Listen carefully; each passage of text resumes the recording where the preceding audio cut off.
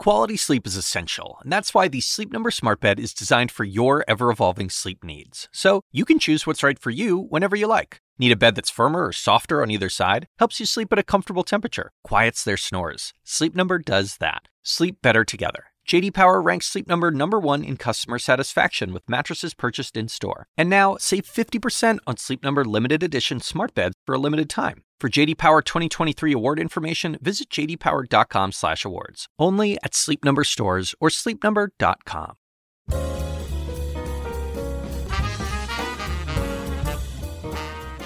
And now, from the University of Chicago Institute of Politics and CNN Audio, The Axe Files, with your host, David Axelrod. Okay, I know this phrase is overworked, but it really applies here. Kara Swisher is a force of nature, a columnist for the New York Times, host of 2 top-rated podcasts, Sway and Pivot, co-founder of Recode, and longtime convener of globally watched tech conferences. She was one of the earliest and most authoritative journalists covering the tech revolution and all of its implications. She's also been a fellow this quarter at the University of Chicago's Institute of Politics, something near and dear to me. Kara Swisher is an unending font of insights and opinion, but she also has a truly remarkable personal story. I sat down with her earlier this week to talk about all of it, and here's our conversation.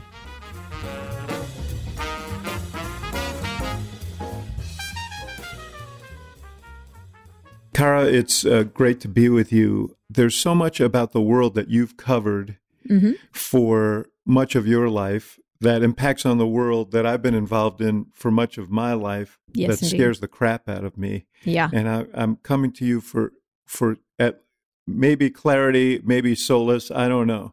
But Yeah. we will get to all of that. But you are a force out there, and I want to talk about how you became the force you are. Sure. Starting with the story of your family. And, my family. Wow. Wow, that takes me back. I'm pretty old. Yes. My dad, I grew up in tri-state area, Pennsylvania, New York, New Jersey area, essentially moving around that area. My dad was in the Navy and had just left the Navy, and he died of a cerebral hemorrhage when I was 5. Yeah. So it really impacted me quite a bit. And my brothers, I had 2 brothers, older and a younger, and my mom remarried, and my stepfather was a very successful business person, technology person, actually.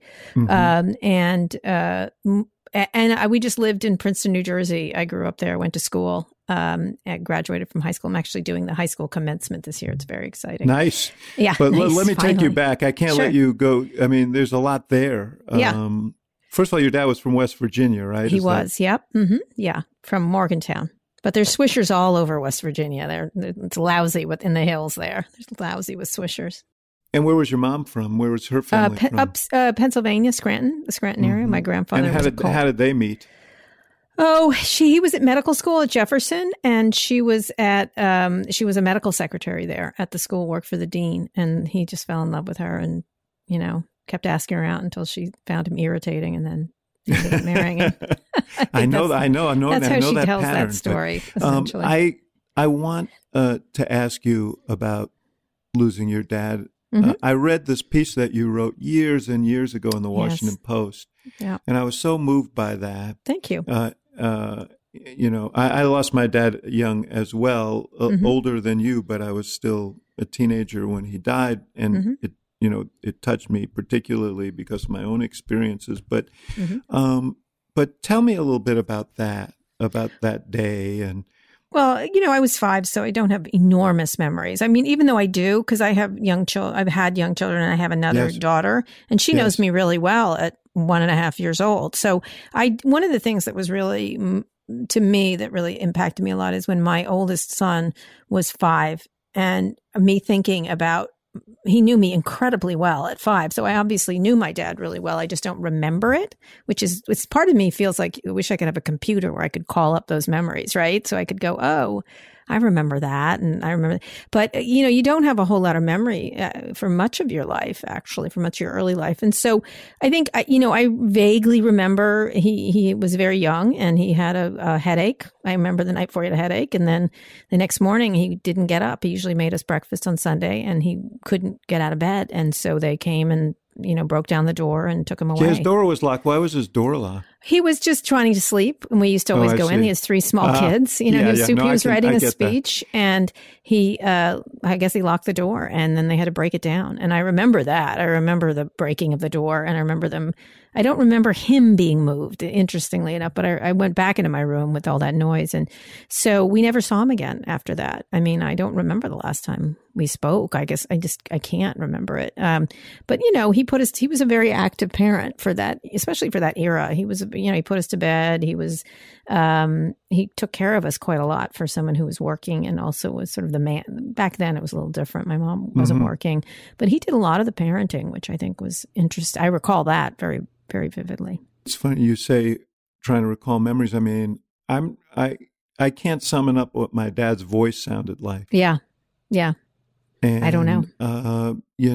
There are things like that haunt me.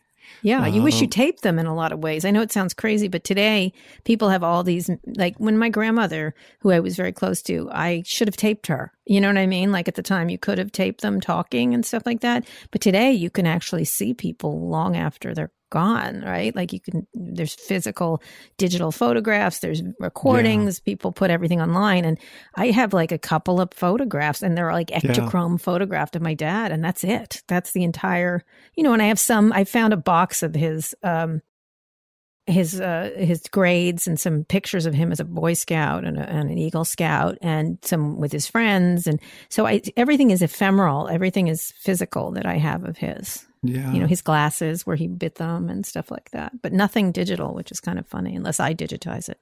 And then you have the thoughts of what might have been. Yeah. You wrote about the things that you missed, or you wrote about empty Father's Days, an absent parent at school plays, good grades without his pat on the back at prom with no lectures on being safe. And what else was missed? The love, I suppose, most of all. How would I know really what was gone since it was never there? Yeah. How did that? How did that affect you? How you are a very distinctive personality. And I think I was before that, but I think it makes you recognize. And I always look at, there's a Steve Jobs thing talking about death. He's most famous speech he gave at Stanford. He was sick for several times before he actually died and got well, actually. And so I always go back to read it because I think it was a really articulate way to phrase it, which is that many people do not live their lives as if they're going to die. I do. I really have a sense of death much stronger.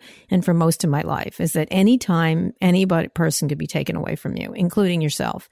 And so I have lived my life pretty much like I'm on not borrowed time, but that I'm aware of the time. I'm super aware. And so I don't tend to waste time, like on stupid stuff. I'm always like, oh no, I'm not going to worry about that. And so I think it does. There's actually lots of studies about this, that people whose parents die at a young age, below 20, are highly functional. I know that sounds crazy. And the younger you are, the more functional you are, because it's as if half of when you're 5 or below, if your parent died, that's half your life, right? You don't have a lot of friends. You don't have a lot of acquaintances. So imagine right now if you were living and half the people you knew were dead. Half. Like you'd be like devastated. And so what happens when you lose a parent at a young age, from what I understand, is that people they survive it. And then they're like, well, I survived that. So nothing's bad. Like nothing bothers me. I have a very hard time being bothered by anything. Like it's really kind of, and the negative side too, it's really hard to make me, it's, you don't form attachments as much. And you also, you tend to slough off pretty much anything because you survive the worst thing, at least in a child's mind. Now there's more terrible things that can happen to children, obviously, but you survive something very difficult and you're not fine, but you survive it. And so you tend to have an attitude towards life that's a little different. I'll tell you, when my dad died, I was sort of estranged from my mom. And the thing that it instantly, what I felt was, your childhood's over. You're self-sufficient now. You got to That's how I felt at 5. Take care for yourself. Mm-hmm. So I think that, that comes along with it, too. It's interesting. Later in your life, because you are someone who doesn't waste a minute, you were en route to a conference that your digital conference that you sponsor every year, and you had a stroke. Yeah, I did. I did. Yeah. It was the one in China. It wasn't the annual one. It was one we did. It was called Asia D. It was another. We had offshoots, media and mobile and stuff like that. And so we decided that China was going to be a critical player. This is way back in digital. And good call there. By the way. I know. Thank you. We were paying attention. And so we wanted to do one in Asia, and we did it in Hong Kong. And, we pulled from Korea and Japan and the surrounding area, but it was principally about China. We actually had top Apple executives there, a bunch of people. And on the flight over, I sat and coached because Rupert Murdoch is cheap, as a cheap bastard, as we all know. You were working for the Journal at the time. I was working for the Journal. And he had just bought it. And I didn't get up, and it was a long haul flight. To Hong Kong is not a short flight. I'm sure you've been on that flight. Yes. And two sort of heavy set guys were sitting next to me, so I didn't get out of my chair. I didn't drink enough water. Everything. I did everything they tell you not to do, I did. And then I got to Hong Kong and had I was awake still. I was kind of in the weird time zone. And I started writing a story about Yahoo. I was still reporting stuff. And I was eating something. It fell out of my mouth. And I was like, oh, that's weird. And I'd suffered from headaches for years. I mean, migraines and things like that, and tingling and things. But I got like this tingling in my side of my mouth, and then I couldn't speak. But I wasn't with anybody. And so I was like, like that. And it was weird. And I was like, what's happening? And I was totally functional in that I took a shower. I was like, oh, I better take a shower and go upstairs to see if someone could, because I couldn't call anybody, right? Like you can't speak. I couldn't call down to the front desk because I was like, And so I texted my brother, who's a doctor, and said, something's wrong. I'm like, this is weird. I'm not able to speak. I have essentially it's aphasia. And so I went upstairs to this beautiful breakfast place. We were at the Grand Hyatt in Hong Kong, beautiful hotel, amazing breakfast. And by the time I got upstairs, I could talk. Like, hi, how you doing? Like that, like you had dental surgery. And I thought, oh, I'm fine. I just had a really weird migraine. Just a weird, that was weird. And my brother, who was in California at the time, pretty quickly was like, you need to get to a hospital. You're having a stroke. And I'm like, oh, that's ridiculous. I'm like in my 40s. That's kind of crazy.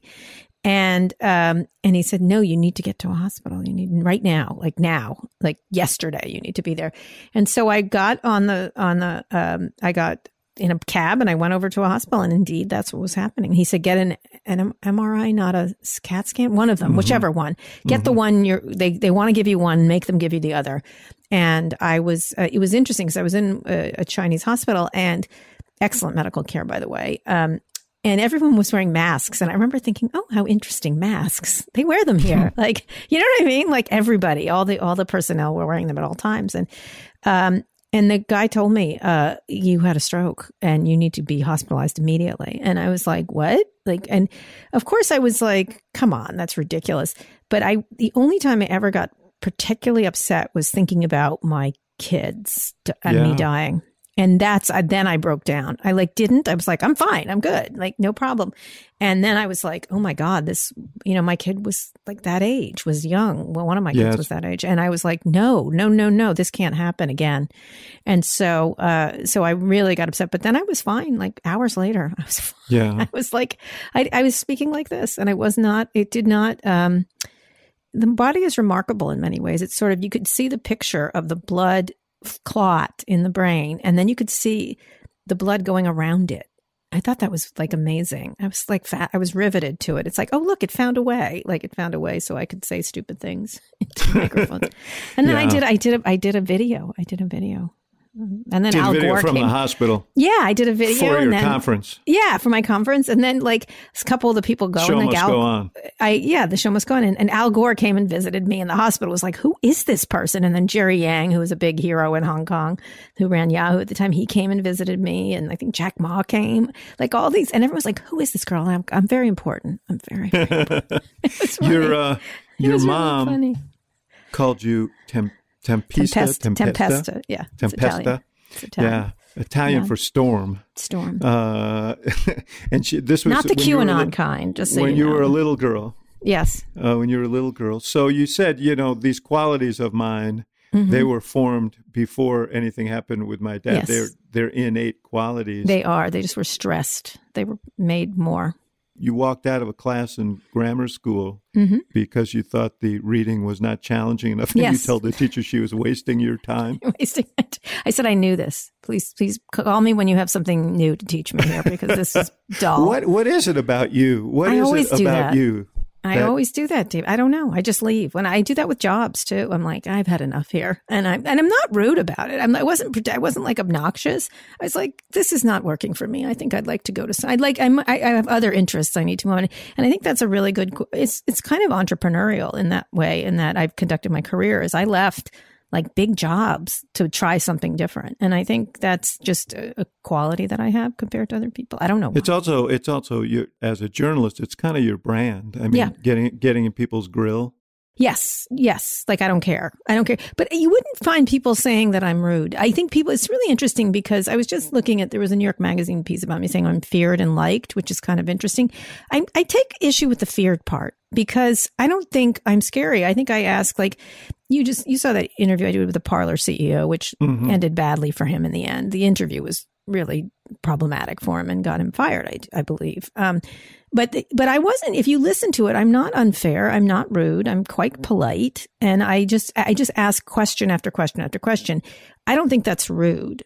And I don't think it's scary. I just think it's the question I would ask. And I think that's, for some reason, a lot, even though press is considered really snarky, etc. I think there's a difference between being snarky, which I think is useless because it doesn't get you the answers you want, and actually asking direct questions. And then they either answer or they don't. And then people can see what they're made of. That's what I do. I don't think it's mean. No, and that's the appropriate role of a journalist. Or I don't understand this. Often I'm saying, what did you just say? That doesn't make any sense. Treat me like I'm an idiot and explain it. And most times people are on their talking points, as you know, because you teach them their talking points. But they're on their talking points and they don't want to get off of them, but they actually do want to get off of them because they actually want to be heard correctly. Many people do. I've lived in both worlds. So I spent the time as a journalist trying to get to the core of what people are actually thinking. And I've also worked with politicians who at times have to say less than they should, or government officials. We just saw this, I don't know if you saw George Stephanopoulos' interview with the president where he said, do you think Putin's a killer? And the president probably made the mistake of accepting the premise and said, yeah, I think he is. Well, that's an international kind of incident, So you've got to kind of like what? But the thing about journalists, so what? He's a terrible killer. Of course, please. I know. That's enough with being polite to Putin. I don't care. That one, I'm good. Let's have an international incident with this guy. What else is he going to do? He's like denuded our democracy. Forget it. I'm sure that created heartburn for his team. Good heartburn. But the thing about journalism is, and I want to ask you why you became one. I know you want to be a spy at some point. I did. I wanted to go into the military, as many people I have said many times. And I was gay, and so I couldn't because, thank you, President Clinton, don't ask, don't tell, which is terrible. What a terrible, terrible thing to do to people. All of it was terrible, but that was a particularly cynical way to deal with it. I wanted to be in the military. I couldn't be in the military. I was very proud of the military, and I really wanted to go to boot camp. I want to do the whole thing, but I didn't want to do it under the premise of a lie, essentially. And so that was not possible. And I really wanted to do military intelligence. I thought it would have been really interesting. And then I went to the Foreign Service School at Georgetown, which was, it's a feeder into the State Department or the CIA and stuff like that. And so then I thought I would be an analyst in the CIA. I wasn't going to be like running around doing cloak and dagger work. I was going to analyze because I was good at it. I was good at I think it's my greatest quality as a reporter is I can build scenarios. I'm like, what should happen here? I think a lot like that. Someone was like, how are you such a good beat reporter? I'm like, I'm a good guesser I sit there and I go, this could happen, this could happen, this could happen, this could happen. And then I pursue the most logical version of whatever. And it often turns out to be what's happening. So I wanted to be in the military intelligence. Let me ask you a question. How do you deal with it when it turns out not to be what you I move on. I don't write it until I figure it out. It's like a puzzle. And so I don't know if you saw 3 Days of the Condor, the original one with Robert Redford. That's that's what I wanted to do. I wanted to sit there and say, here's what, if you put in this input and this put in this, you could do it with computers now, but you used to do it yourself. Like, if this, then this, and then you would follow along the chain. And so I spent a lot of time doing that as a reporter. I'd be like, what is Yahoo buying for Yahoo back then? And then I'm like, here's the 10 companies. Here's why this particular CEO might pick this one. Here's who they know. Like, I would do a lot of that. And I think a lot of military intelligence, not just military, a lot of intelligence is about taking data and making intelligent guesses about what someone's going to do, right? That's what I wanted to do. We're going to take a short break, and we'll be right back with more of the Axe Files.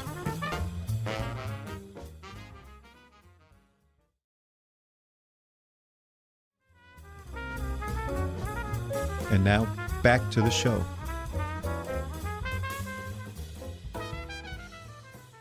I read somewhere that you said that you knew that you were gay when you were 3 or 4 years old. Yeah, 4. That's like really young. I mean, it is. I think a lot more people, see, things are so different now. It's so fluid. Everyone's so fluid. That word they use all the time. It wasn't that fluid back then, or maybe it was, or you weren't allowed to articulate this is your the early fluidity. 70s.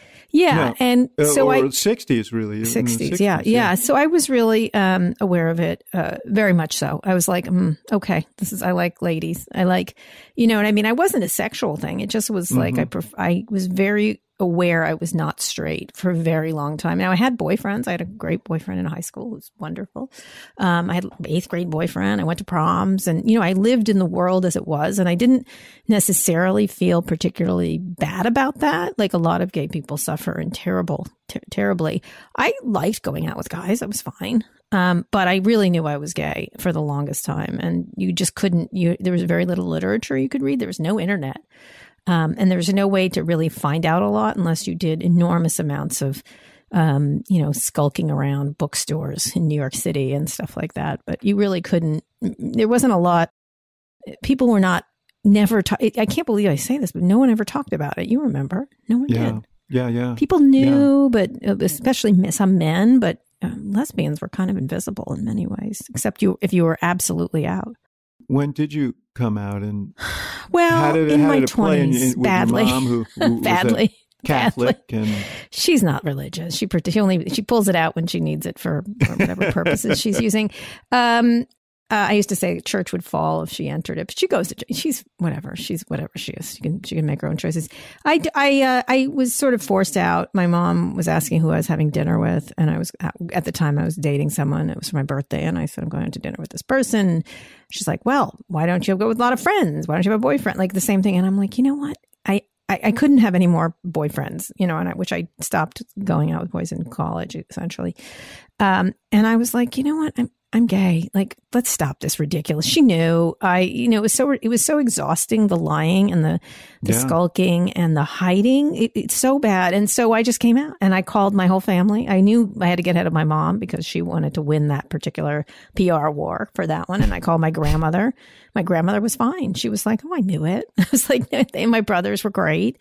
And so I made sure everybody understood what was happening. And then it was, it wasn't easy. My mother was the principally difficult person in the whole situation. She didn't treat the people I dated the same. She did very typical. It wasn't like the worst, most onerous thing, but it was essentially being treated like a second-class citizen. And so I would always do things like when she bought Christmas presents, she'd buy a Christmas present that was better for one of my brothers. Like, my brother had a lot of girlfriends, like whatever. This girl just showed up and I'd been going out with some for a year and she bought a less good present. And I'd be like, take it back and get an equal one. Like, I was just terrible. And I was like, I always said to my mom, I don't negotiate with terrorists. Like, you're a terrorist and you're wrong. And so you're going to treat me. I demanded that she treat me equally. And including up until when I had kids. I had a terrible story written about me when I was pregnant in the New York Post. Thank you, you fucking asshole, Rupert Murdoch. That was in page 6 about my that Jeff Bezos was the father of my kid. This crazy, like page 6, the J-Lo position, I always call it, the top of the page 6. And all about, they were trying to get at the Wall Street Journal. And so they decided to do it via me because that's the way these people operate. And I had to tell my mom I was pregnant because she was a reader of the New York Post before she read it on page 6. It was terrible. Of course, she said, "What did you do to cause this?" I was like, "Are you crazy? They're homophobic fucks. Like, what are you talking about?" Anyway, my mom was not easy. She's gotten a lot better. She has. How is she with your kids? Oh my God, she's like, they're my favorite. She's like the country. She's moved forward. And every now and then, with gay stuff, she hasn't had a backward walk very much. Look, every now and then, stupid things like she voted for Rick Santorum, and I forbid her. I said she couldn't come to Thanksgiving if she voted for Rick Santorum because he was trying to take away kids from their gay adoption. And so I'm like, look, this affects my kids directly. You cannot vote for him. She was from Pennsylvania. And so she's like, okay, I won't. And then she did. And so I tossed her out of Thanksgiving one year. No kidding. Did she work her way back? Oh, she can't quit those people. She loves Fox News. And we had a back and forth about, like a lot of people, my mom's not down QAnon Avenue, essentially, but she watches Fox and was very much in that camp and thought COVID was the flu. So my brother, who's a doctor, and I had spent a lot of time not getting her to go out to restaurants. It was quite a lift. Thank you so much, Fox News. And to say it's not the flu and it's dangerous and it's not overblown by the media and this and that. And then she still watches it, but it depends on which friend of hers she's hanging out with. But one of the things was when the election happened, she thought that Trump lost. And 4 weeks later, she was like, it's been stolen. And I was like, it's crazy. That's what scares the crap out of me. But, the whole thing, the whole Mark Twain thing about the lie can travel around the world and, before the truth gets its boots on or halfway around the world.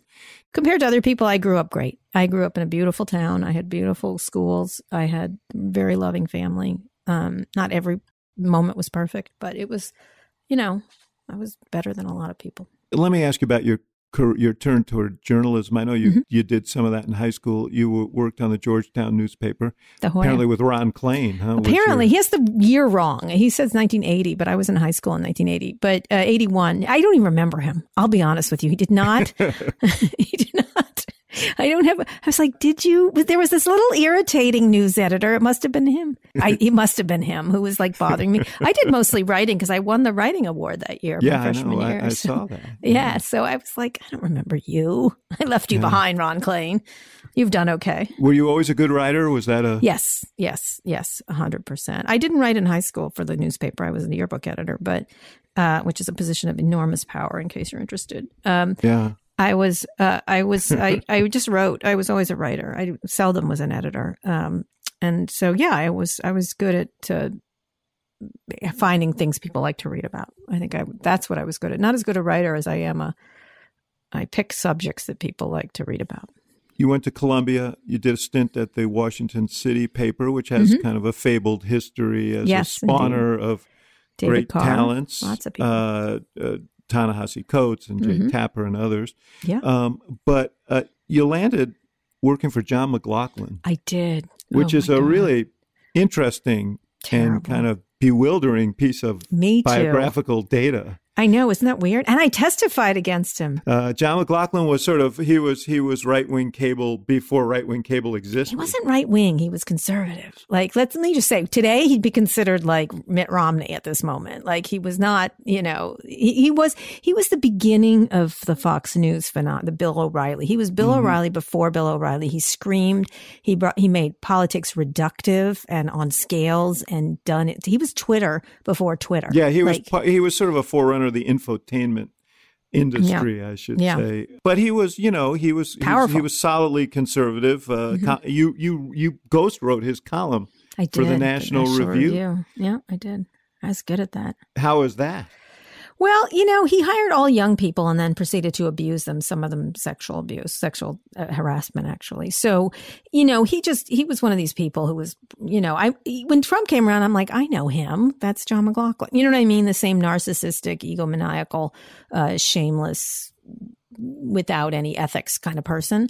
And so I had a big experience at a very young age with someone like that. And so I wrote his column for him, and he was always really, he did understand how evil he was on some level and how much power he had. And he always talked about the power he held. At the time, it was the Reagan administration, and he was a powerful part of it, being on his show or being talked about. Group, yes. It was critically important. He had Jules Drummond and Robert Novak, the Dark Prince. And they were important. They had columns, and it was where cable became, and he sort of pioneered that. He was a former Jesuit priest. People don't know that, but he was a terrible person. He was weird and controlling. He used to try to make him toast. We had a whole fight that's going to go in my book at some point, but he tried to make him. He liked to demean people, and I refused to be demeaned, and it was a constant test with him. Which I kind of liked. You quit and you testified against him in a sexual abuse case. Yes, yeah, he sexually harassed a young woman, and I saw him do it. And what they did is relied on. This is pre-Anita Hill. They relied on people being quiet, especially among the right wing, the conservative groups. And I wasn't conservative, so I was like, I don't care. He's like, you'll never have a career with the Heritage Foundation. I'm like, oh no, not that! Please don't throw me in the briar patch. So I testified. There's a great story about a chance encounter you had with him years later. Tell me about that. Well, we were at a party, and I had testified against him, and then he paid off the lady, because that's what rich, irritating, gropey men do back then. And so he paid this woman off and never got to trial. So I did a deposition. It was really awful deposition. It was really quite astonishing. Like you're gay, you hate men. I was like, no, I hate this man, before what he did to her. But, so he, and then I was like, why? I remember in a deposition, they're like, I used an old joke, which was, why would I hate men? I don't have to sleep with them. Like, I like men. Men are great. I love things. Men are fantastic.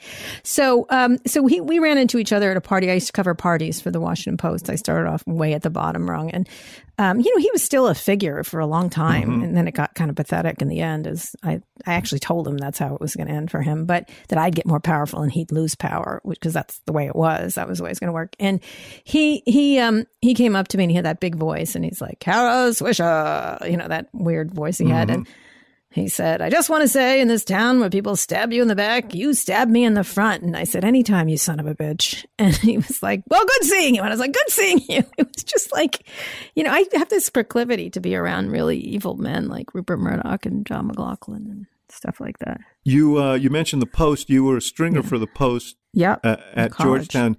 And you made a typical Swisherian introduction to the Metropolitan editor there. Yeah, Larry Kramer. When you were a stringer, you thought they covered a story wrong. Badly. It was full of errors. It was bad. Yeah. So you were a kid in college, and you told him that. Yeah, I went down there. He said, come down and say that to my face. I said, this sucks. Like, it's full of errors. Like, there's spelling errors. Like, what is wrong with you? I love the Washington Post. And of course, I wasn't sophisticated to realize they sent the lousiest reporter to the Georgetown event. But it was important to me. And so I took the M2 bus, whatever the bus was that you take from Georgetown down to 15th Street, which is where the Post was. And I went in and I said, and he goes, say that to my face. And I get there and I'm like, you suck. You sucked in person. You sucked on the phone. And he hired me to be you think you could do better? I was like every day of the week and twice on Sunday. Sure. And so I ended up being a stringer, which got me the clips that got me into Columbia. So it was, he was great. Actually, it was a smart idea to hire good writers for newspapers to cover. Yeah. Because they just didn't have enough staff. Of course, it never occurred to me that who cares what happens on college campuses. But it was great. It occurs to me that great journalists, by definition, are irritating. Iconoclasts, are suspicious of authority, are unafraid to challenge authority. That sort of comes with the territory. If you don't have that quality, you're going to have a hard time. Yeah, I did it a lot. Like when I didn't get an internship one year and I was the best one, I was like, they kept hiring Harvard people and I went to Georgetown. It wasn't that bad. And I was like, I remember the person saying like, I'm like, I should be hired. I'm like better than those people. Like I'm the one that needs to be hired because I wasn't being like arrogant. It was like factual. I was like, here's my stories, put them up against them. And, I think they're not used to it. They weren't used to it from a woman for sure. And they thought it was amusing. And I think it helped me when I was a young reporter because I was always like, I always say to people, I had to like think of the long view of everything. I remember saying to one guy, this big editor, and he's like, oh, you're very confident, aren't you? Like that's the code word for a woman to shut up, I think. And I said, yeah, I am, because someday you'll be working for me. So just FYI, just giving you the information. So I'd be nice to me because you're going down and I'm going up. Like look at the, at some point. So I'm real nice to the students of University of Chicago, for example, because I realized that. Yeah. Have you given them that interview advice too? Did yes. you tell them that? Here's how you get ahead. Well, if you have to be good. Tell your prospective boss you're going to have his job someday. You have to be. You can't bullshit it though. You have to be actually good, and so that's my advice. You don't make a brag if you can't deliver the goods.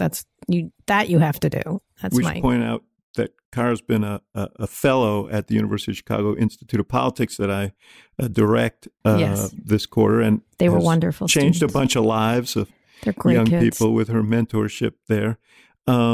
But you obviously made an impression because the Post hired you back years later, first as an intern and then in the business section. But I delivered the mail there. You don't understand. I was like at the bottom rung of I worked at night and I delivered the mail for them during the day. You've talked about your mentors there, including Bill Bradley. Not very nice basketball player and senator. Yeah, he was a great basketball. Ben he was Bradley, a lovely guy, the legendary editor Indeed. There. But tell me about that. Oh, he was wonderful. Like, he did know who I was by the end. But when I was just a kid there, I happened on a really big story about the Haft family. They were billionaires. There weren't very many billionaires back then, and they owned Track Auto, Dart Drug. They were the big retail family. Washington used to be, the rich people were all whether it was Giant Food, whether it was Heckinger and stuff like that, or Woody's and things like that. But then it got bought up and things changed. And this was a family that started discount drugs, really, just the whole discount drug movement, very important in the business history.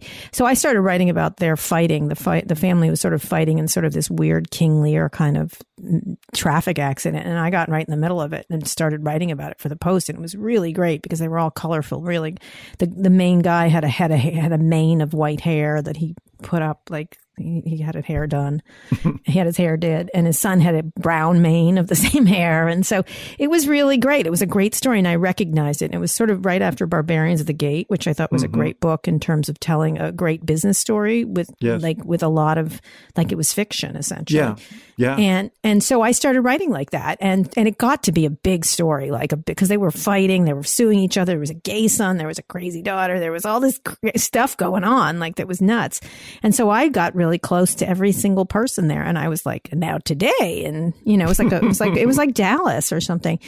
And I wrote it like that. And Bradley loved those stories. And he'd always come in. He's like, what do you got today? Like, what's the, he was like hooked. And it was so like, you're always I'm going to get something for Ben Bradley. He's going to be happy. And he's going to ask I like that today. And so he was just got the sexiest man in the room, period. Like the most compelling person. Swashbuckling. Everything. Just like kind of editor. Yeah. You wanted to kill for him. You want to go and get it and bring it back and show it to him and have him like it. And I never had that feeling with anybody I've worked with ever since.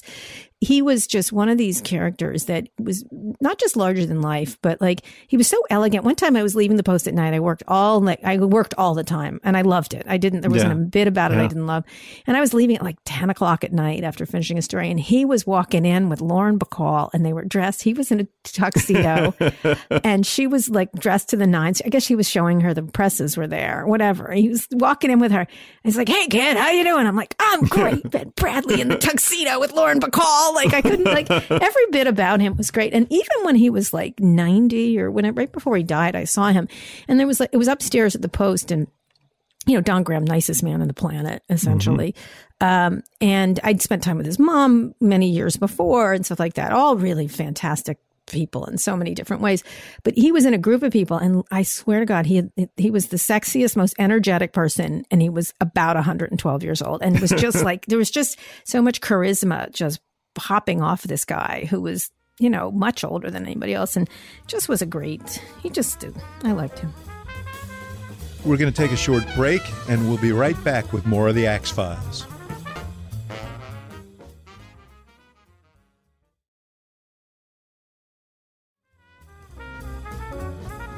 And now, back to the show. I read that your introduction to the internet as a story, or your inspiration for that, was actually sparked by love. That you were emailing someone you had been dating. Yes, I was going out with. Yeah, who's still a close friend of mine. Yes. I was my person I was going out with was living in Russia. And so she taught me how to use the nascent internet, all these different methodologies of reaching people by email, et cetera, because it was so expensive then to call Russia or anything like that. And so we stayed in touch she had worked for something that was Russian. She was talking to people in Russia. And a lot of these technologies were super early. They were sort of around and this and that. And then when David Ignatius, who was the editor of the business section, now he's, of course, David Ignatius. Yes. Institution, Mount Rushmore. David Ignatius. Yes. And he said, he knew I wanted to get off the half beat. And he said, do you want to cover this online services thing? Like, there's some company called AOL, and there's another one.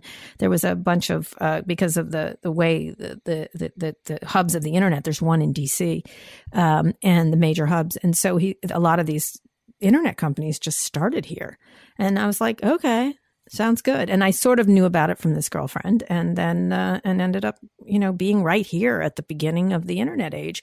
And speaking of which, Al Gore, once again, was right there. He was a senator, and he did a lot of the commercialization legislation that commercialized the internet. He gets ridiculed for having said they're wrong. He shouldn't have said it that way, but he was critical. Yeah. I mean, he's not Len Kleinrock and the other people who invented the internet, really, but he was critical to. I keep saying that. He recognized what it could be. He made the legislation to make it happen, to make it commercialized. The internet today is because of legislation by people like Al Gore. Thank you. At what point did you say, "Damn, this is going to be big"? This is going to be huge. This is the future. Right. When did you recognize that? Well, I don't know if you remember at the Post, if you were back then, there was a teletype machine as you walked in. Do you remember? By the window, that kind of thing. And I was like, this is ridiculous. I remember thinking, like, what is going on here? And they used to have one thing is I was very interested in mobile, and they had a phone in a suitcase, essentially. And I was like, that's a great idea. They're going to be mobile. Yes. They're going to be smaller. I was a Star Trek fan. I was like, this is going somewhere. Why don't we have desk phones? So I was already sort of like, why is this happening? And then I got the sort of Gordon Gekko phone and stuff like that. And what was really interesting to me, and then we had couplers that we had a Trash 80, they're called, or a Radio Shack computer that we used to put stories in. Do you remember the Trash 80? And I was like, this is the way it's going to be. Like, it's going to be digital. And I was at a fellowship at Duke in, I don't remember the year. And I downloaded a book onto my computer, and I was like, oh my God. Like, everyone had software before, or discs or things. You had a hard disk and stuff. And as I started using it, I'm like, oh my God, everything's going to be digitized. And I wrote that in the column this week. Everything that I was writing about NFTs, in this case, non-fungible tokens. I was like, everything that can be digitized will be digitized. And I was like, I said that to myself at the time, like everything, music. And it just occurred to me when I got that book, and it was a Calvin and Hobbes book, I was like, everything will be digital, everything possible. And so I immediately started to be like, this is a big deal. And I went and met everybody. And I was like, this is like the creation of the Gutenberg press. This is like television. This is like radio. I was a student of history and communication. And so I was like, this is going to change. If everything can be digitized and put in a small device, it changes every single business in the world, and then transportation, and then communication, and then politics, et cetera, et cetera, et cetera. And you wrote a book called How Steve Case Beat Bill Gates, Nailed the Netheads, and Made Millions in the War for the Web. Right. That was just 18 years ago. Yeah. He was the AOL guy. He commercialized the internet. AOL is, who cares? You have to go to the Field Museum to see. It's still around. Yeah, I know. But not in, it was the titanic force then. It was. The planes are covered with the bodies of pioneers, David. Yes. Yeah, no, I'm not in any way belittling the accomplishment, but I am noting just the pace of all of this and how fast the world has changed. And now this is the dominant, Facebook, Twitter, for now, but pretty significantly playing havoc in some ways with our politics, our culture, totally, society, and I'm wondering how you view this progression. Well, I think it's just a progression. It's sort of like the young eats its old. I mean, that's how I look at it. And so every technology is going to eat the technology that came before it. And so one of the things everyone's like going crazy about, I was one of the early people worried about Facebook.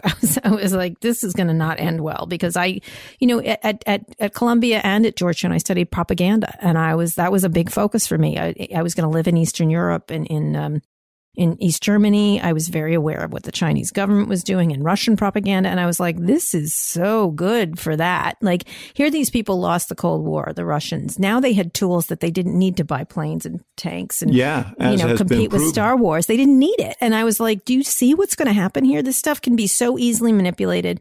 And having met the people from Silicon Valley, they're not doing any due diligence on any of this. They're not running it. So it's these unfettered platforms. And the minute I saw them, I was like, oh, no, this is not good. And of course, they were in this sort of honeymoon period of, isn't this wonderful how we can all connect? And that's a Star Trek version of life. Like, oh, we're all connecting and it's all good. And I live in a Star Wars universe, which is like, the Empire strikes back, and it always does. And it always gets control of information or resources or whatever. And so I was wary very early on, like, this is not, because humans were involved and because politics could be digitized. And that to me was the most dangerous thing of all, was politics getting digitized. You were an early Paul Revere on the issue of privacy and data. And I don't think people appreciate as much as they should, that data is at the core of this. Yes, 100%. That is where the money is, and every time you click that I accept these cookies, you're signing up to allow more and more of yourself to be studied. But you're not signing up for the cookies. They are just being assigned to you. That's you know what I mean? Like, one of the things that I'm writing about a lot lately is this effort by Apple to make people aware of what they're signing up for. And of course, Facebook is losing its ever-loving mind because it's the center of their business. And so one of the things that I like to focus in on is, I always like, where's the money? The money's in the data. That's where it all matters. Yes. And it doesn't, the fact that these companies, like, look, in a very short amount of time, they own all of online advertising. The top 10 companies in the world are tech companies. The top most valuable companies, the top richest people are tech people. Like anyone, why are people pretending that doesn't matter? Like, you know what I mean? Like, oh, they just got here on their own, like, dime. They didn't get here on their own dime. And we should not, the consequence of that, especially in politics. And I benefited from it when I was in politics. We were able to create, because of the data that we had, we were able to create models of the people who we thought were most receptive, or potentially most receptive to our message. These companies could get our advertising directly to those people. And now, what we've seen is the manipulation of them to create, using these same tools. You point out the Russians didn't hack our country. They used the tools that the most devastating things they did were using the tools that are available. That we built, that America built. Russia didn't build them. America built them. America did it. You know what I mean? Like, what's really amazing is how innovative America's been in this technological race, as they often are with defense and cyber attacks and things like that, and how it's then been turned about against us. The same thing with cyber attacks. We are the world's best player in cyber attacks, really. Now there's marketplaces, that things we have built and pioneered that are now being used against us, quite heavily. And so all these tools, because we're an open system, because we're, we're so easily manipulable. And what's very dangerous, and, this is what we're talking about, my mom, is how easy it is to manipulate people, not just via internet, but it's a combination of internet and cable and reductiveness and the splitting of the commonality of all of us that works beautifully in this particular medium. And there's nothing like it. And what really offends me is when they say, well, we're just like TV. We're just like billboards. We're just like, I was like, there's nothing like this. There's no ability to give if there's a billboard, everyone sees it. If there's a TV ad, everyone sees it. Not everybody sees the message David Axelrod's going to get compared to Kara Swisher. You know what I mean? Only David Axelrod's going to get it. And it's going to be, it's going to use data to like influence you in ways you don't even understand. It just crawls down your brainstem. And then you're also addicted to it. Yes. That's the issue is people don't put together the addiction, the malevolence, the propaganda elements of it, and the repetitiveness of it. And it's all, for any person who studies propaganda, this is how propaganda works, in the old days. And this is on steroids. This is like propaganda on steroids. Exactly. And that's how you get QAnon movement or your mom believing that the election was stolen, and 75% of Republicans saying that the election was sort of stolen. Soft believe it. That's what they do. Yeah, I think if you press them hard enough, they'd be like, But I do believe there's a core that has been radicalized, just the way lots of groups get radicalized in this country, that is almost impossible to pull them back from it, because now they have a constant font of information coursing over YouTube or Facebook or wherever they happen to read it. And so there's no end to their madness because they always have a well to go to drink their toxic water. You wrote in a piece, a magazine piece in the Times, back in 2019, Facebook as well as Twitter and Google's YouTube have become the digital arms dealers of the modern age, which is a great phrase. Thank you. They were furious at the time. They have mutated human communication so that connecting people has too often become about pitting them against one another and turbocharged that discord to an unprecedented damaging volume. And in a sense, you foreshadowed the events that we've seen in the last. Well, I'm going to actually, when I wrote that, they were furious. They were like, how dare she say this? This is Kara sort of crying wolf. And I was like, no, I'm just like I said, I wanted to be in the CIA. I can see where this is going. Like it takes a little bit of study. One thing I wrote, which was I wrote a piece. I kept writing about Trump and Twitter quite a bit in these columns. And I had moved to Washington because my kids are here. So I'm living here for as long as I have to in Washington. And I wrote this paragraph. I go, it so happens in recent weeks, including at a fancy pants washing dinner party this past week, and I've been testing my companions with a hypothetical scenario. My premise has been to ask what Twitter management should do if Mr. Trump loses the 2020 election and tweets inaccurately and the next day and for weeks on that there had been widespread election fraud, and moreover that people should eventually rise up in armed insurrection to keep him in office. Most people I have posed this question to have had the same response: throw Mr. Trump off Twitter for inciting violence. Few have said he should only be temporarily suspended to quell any unrest. Very few said he should be allowed to continue to use the service without repercussions if he no longer was the president. One high-level government official asked me what I would do. My answer: I would never let it get this bad to begin with. I wrote that in 2019, early 2019. That is like I'm not Nostradamus. I just am like, look what this is what he'll do. This makes sense to me of what he'll do. What do you make of this new news that he's creating his own social media network to communicate? Here's my only comfort: Trump steaks, Trump water. Business social networks is hard. So good luck, sir. I mean, do you think that there are people in the tech community who would partner with him on the theory that there's a big audience out there? And they would do. I mean, Trump basically puts his name on things and other people do them. When he tries to do them, he doesn't do them very well. Well, you know what? It's not just that. First of all, when you have a social network, you actually have to have network effects. And one of the great things about Twitter, and also the negative thing, is everybody's there, right? And so you have the press. You have his fans, you have his detractors, you have all the politicians, you have him, you had him. And so it's kind of, and then you have the bots too, like you need them too. And so it's this sort of weird echo chambery situation. It's very hard to recreate. And so if you have a one-sided conversation, which is all his fans going, go sir, go sir, go sir, that's just a mailing list as far as I can tell, right? I don't think it gets people going. I don't think it gets people on. And I think you just have to monitor it as a reporter. I just don't think it creates the power that he's looking for. they're obviously investigating this right now, but he had more than a little to do with a crowd that showed up on January 6th. I think he should be held criminally liable for what he did. That's why he got, I mean, come on.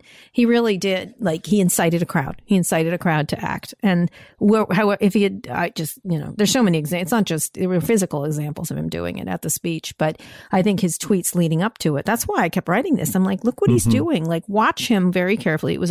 He played a long game for someone as short term, he's got like a attention span of a gnat. He does play the long game. So, Cara, the tools are, as you point out, are only going to get more refined and more refined. We've got artificial intelligence and more sophisticated ways to pervert these tools. Sure. There's deep fakes, there's videos, there's holograms, there's 3D.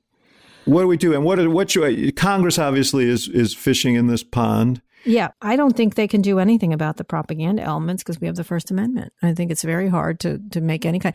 There's two things. I think eventually there will be a country, probably China, that's going to be running all on AI. Everything decision they make will be an AI decision. They will leave it to the AI to make decisions, including who should be in power, who's promising. You can tell who's going to be promising early on. These computers are going to be able to understand who is seditious, who is probably treasonous, who might turn on someone. You can use it I think China is going to be run on AI. I really do. I'm like, there's no reason to make a human decision because humans are bad at it. Which is scary because, AI can, you take a wrong turn and AI suddenly is running the deal. It doesn't really take a wrong turn. But what happens is, so I was talking to Yuval Harari, who writes, Sapiens and stuff like that. And he was positing something that it's made me thinking about ever since we talked about it, which was, what if there's someone in China says this, or I'm going to pick blank country, says this person, I'm noticing the activities of this person. I think they're going to turn on you soon. Shall I kill him today for you? Or shall we wait? Right? Like, the person has to act on the information, but you could see a scenario like that very easily, like where you really could tell who's promising, who's not. You're not making me feel better, by the way. Yeah, but that's the thing. And so what do we do in the face of that? So humans don't make good decisions. We shouldn't have humans driving cars. They should all be autonomous, right? Elon Musk is right. People are the problem with cars. People are the problem with climate change. People are the problem with lots of things. And so the question is, what we can do in this country is we can do a couple things. One is to tax them properly. I don't care what Elon Musk attacks Bernie Sanders, whatever. He needs to pay more taxes. All right. And even if he's going to use it for going to space, let us decide, not Elon Musk. Okay. That's one. Better taxes. Two is, why don't we tax the right things? I'm really into good taxes. Like, say, tax online advertising, and which is dominated by Google and Facebook properly, and then use it to deal with media literacy, right? Like, use it for good things, and help journalism, like fund journalism with it, whatever. Do something like that. Put regulations in place around data and privacy that will actually protect consumers and give them a chance and not suck every bit of value from it by these companies. Not just tax them, but also just put regulatory things that they can and can't do. We can also do things like Reform 230, allow a little bit more liability against these companies. This is the provision that exempts them from responsibility for what is transmitted across there. Now Trump's going to be like, 230 is the best. 230 is the best because it protects me from saying stupid shit like attack the Capitol. Now that he has his own network. Whatever. Jason Miller's running it. Come on. How good could it be? We mentioned you have 3 kids. One is quite young, but the boys are adolescents, right? Yeah. They're 15 and 17. And what is your level of concern about how they interact with social media? I just heard the other day about a young girl who's the niece of a friend of mine who attempted suicide. Yeah, I'd worry more about girls, I'll tell you the truth. There's 2 issues around boys. It's addiction, like, the sort of trading and videos and porn and stuff like that. These are studies. I'm not being sexist here. This is just the way it is. With girls, it's a lot about looks and the way people, the FOMA, the self-esteem. There's going to be so many studies about this. And it just leaps. What's happening in the real world with magazines where girls never look quite right is leaping into the online space and is, as usual, amplified and weaponized, so that's why it's just the same thing as, looking at a Vogue magazine or whatever people used to look at. But it's even worse. I think that my kids, I'm not worried about because they have a pretty healthy relationship with the technology. I find they have, and I don't know why that is. I think they probably have two parents who are highly technical. Yes. Who do my ex is your ex-wife was the CTO, chief technology officer at the administration when I was there. Mm-hmm. And so I think they seem to. I think certain kids do okay, other kids do not do okay, and I think what's the problem is the addictive qualities of it are really hard to overcome. The second part is you really do need to use it for your work. And this pandemic, if it's shown anything, has accelerated those trends towards telework, telehealth. There's all kinds of trends that are really going to stick to telecommerce, essentially. Yes. And so the aforementioned Jeff Bezos did pretty well. So they all did. And I wrote a column saying they're all going to get rich, just so you know. Guess who's in the perfect position for a pandemic? They of course would say they did it through innovation. I would say the pandemic helped them a great deal become even wealthier than they already were. But I think that one of the things that's important to keep in mind is that we don't see it systemically. We don't understand that the addiction is part of the business plan, is part of the malevolence, is part of the innovation. And so if we don't address it as a whole thing, that's where we go wrong. And that's where they get us, in that we don't, it's, and not just addiction, it's addiction and it's also necessary because you can't do your job without having digital things. And so how do you deal with that? Like and also it's a part of your brain. It's part of it reformulates your brain. So it's not just, I think we probably all changed when we moved from farming to manufacturing physically a little bit, but of course, evolution takes. Yeah, this is more insidious, though. It is, and it's so you cannot put your phone down because of your work, and at the same time, the techniques being used to manipulate you are getting ever more sophisticated, and so you sort of find yourself in a position as you have to keep eating this crap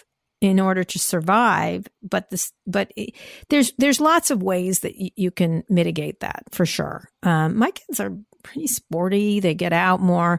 I don't know why my kids aren't so addicted to the phones, but they just aren't. I'm more addicted than they are. Nobody knows that tech world better than you. You've lived in it. Mm-hmm. You've watched it grow. You've watched the figures we now see as kind of mythological. I met them early. People.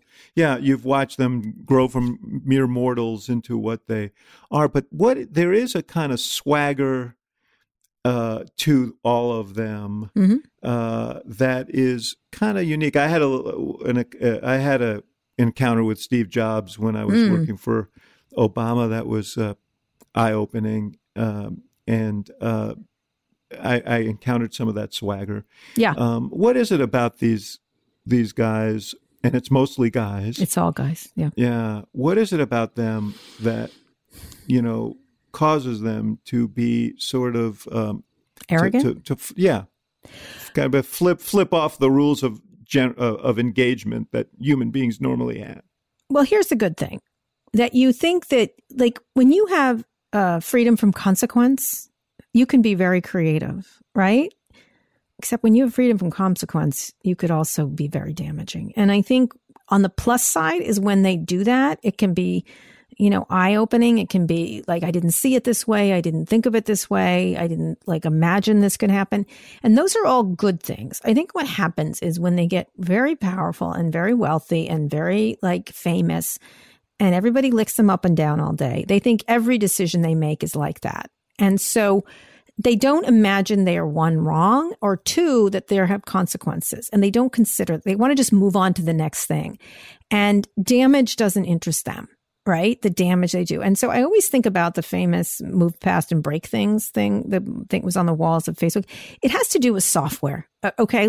I know every stupid tech person will tell me, I know it has to do with software, but imagine why they put that saying on the wall at Facebook. There's lots of other computer sayings they could have done, but that one to me was interesting. And why didn't they, when things were going left, when they thought they were going to go right, why did they use the word break? It's never what was Obama? Change, hope, right? You pick those words specifically, right? Mm-hmm. Break is a word that's really interesting. Sometimes things should be broken, and sometimes you have to wonder, what do you do when you break them? Mm-hmm. Who picks it up? Who cleans it up? And that they don't care about the broken. They just care about breaking. And that's why they get that way, because they don't have to clean it up. That's brilliant. Yeah. Thank you. I think you're right. We're going to run out of time here, but I passed over a whole bunch of your very voluminous bio, including Recode and a bunch of other stuff. You're now running you now write a column for the New York Times. Yeah. You're doing 2 great podcasts, Sway and Pivot. I just listened to your conversation with Stacey Abrams, which was great. Really amazing. A great conversation. Mm-hmm. You yourself have suggested at times that you might be interested in running for public office. I did. And I'm wondering if that is still something that you play with in your mind, and if so, only why? if I can hire you, Dave. No. We'll talk offline. All right. But okay. Tell me what you're thinking. I don't now. I don't. I actually, when I started doing podcasts, I realized it had a certain power. I'm very much interested in the podcast space, like right now, and I think it has power that I didn't think it had. Secondly, just because of circumstances of life, I moved to DC because my kids are here, and I had another baby, and so things have changed. I was really seriously considering running for mayor of San Francisco, but the mayor died, and then this new mayor is there, who I think is quite a talented politician, has her hands full, I think. Yes. Lots of controversy. She's got some problems. Like homelessness is just one of these intractable problems that she's trying to deal with. And I think almost nobody can fix it, right? I was just interested in the idea of civics. I think it's probably the same thing that made me want to join the military. I was like, you have to have a civic engagement. So I feel like my contribution right now is convincing politicians to pay attention, convincing legislators to pay attention, calling attention to these issues. It seems to have more resonance than I could have as running a city. Yeah, the word power, you've used it quite a bit throughout this. Mm-hmm. That's important to you. It is. Well, power. What is power? Like, and how do you misuse and use it? And so I think, like, speaking of Stacey Abrams, I think she uses her power beautifully. Mm-hmm. By the way, she self-generates her power, right? Like, she doesn't need nobody. I mean, she does. She has these groups she organizes, but it's largely on her intelligence. And interestingly, I interviewed Stacey Abrams way before she was famous. I did one when she was a state senator, I guess. State representative, the leader of the assembly in Georgia. And she was the leader of the assembly. And I was looking for someone who could compromise to do a piece. So how do you compromise in this era? And she popped up, and it was a long time ago. And I did an interview with her, and I thought, this woman is so talented. Like, she gets it, because she had a real intersection of tech and organization and this and that. And I thought, she's going to do it her way the whole time. Like, every time you think everyone wants her to take a left, she takes a right. And I'm like, I find her fascinating. I find her endlessly fascinating, because she thinks like, I always joke with her, she plays Spock chess. Like, I'm like, what is she doing? She's very smart. In fact, sometimes she takes a right when the left wants her to take a left. Yes. And that's how she's navigated Georgia, which was, I love her for that. Now, she's going to make a mistake, like everybody is, but I don't think she's going to make very many. And what's going to happen is people in politics are trying to reduce her to something, and she's not reducible. And I think that's her real power. And that's how I like to go through life, is you can't reduce me, and you can't I'm going to do something else. And I think anybody today, if I leave you with anything, when you're thinking about computers, the only people that are going to survive the coming computer revolution is that attack, but they're not going to do that. Any job that's going to survive are people that can think creatively, right? Those cannot be digitized. Creativity cannot. Eventually, they'll get lots of creativity digitized, but there's a going left when you're supposed to go right, making unpredictable choices. Really is. It is the plot of like Star Trek. He turned 90 today. God, William Shatner's 90 today, which is crazy. But that was his whole thing, is he went left when people went right. He didn't know. You didn't know what he was doing. And if everything can be digitized, will be digitized. The only things that can't be digitized are creative thought by human beings. And so that's how I try to conduct my life. Like, which way am I going to go here that no one that can't be predicted? That I think is by using my brain cells and stuff like that. And I think that's where you can survive in this, in the coming computer revolution. That's going to. Well, you've charted a pretty successful path so far. Well, I'm going to go to professor next. No, I'm not. Yeah, and you were one of the great fellows at the University of Chicago's Institute of Politics. Can I just say, let me just end on these students. This is just my encounter with your students, but I think it's like that I worry a whole lot less because of young people that I encounter today. I have to say, most things don't give me hope. Just talking to these students, and I meet a lot of young, and my kids themselves, I feel a lot of, the challenges we have ahead, AI, a country run by AI, climate change, the solutions that are required, transportation, how to live in a more peaceful way with each other, with our differences.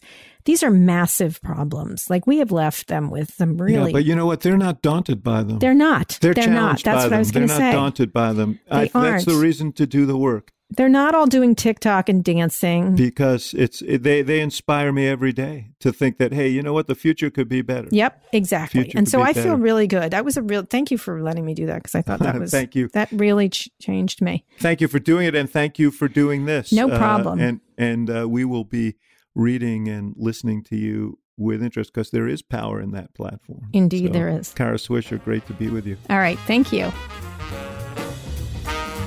Thank you for listening to The Axe Files, brought to you by the University of Chicago Institute of Politics and CNN Audio. The executive producer of the show is Emily Stanitz. The show is also produced by Miriam Annenberg, Jeff Fox, Hannah McDonald, and Allison Siegel. And special thanks to our partners at CNN, including Courtney Koop, Ashley Lusk, and Megan Marcus. For more programming from the IOP, visit politics.uchicago.edu.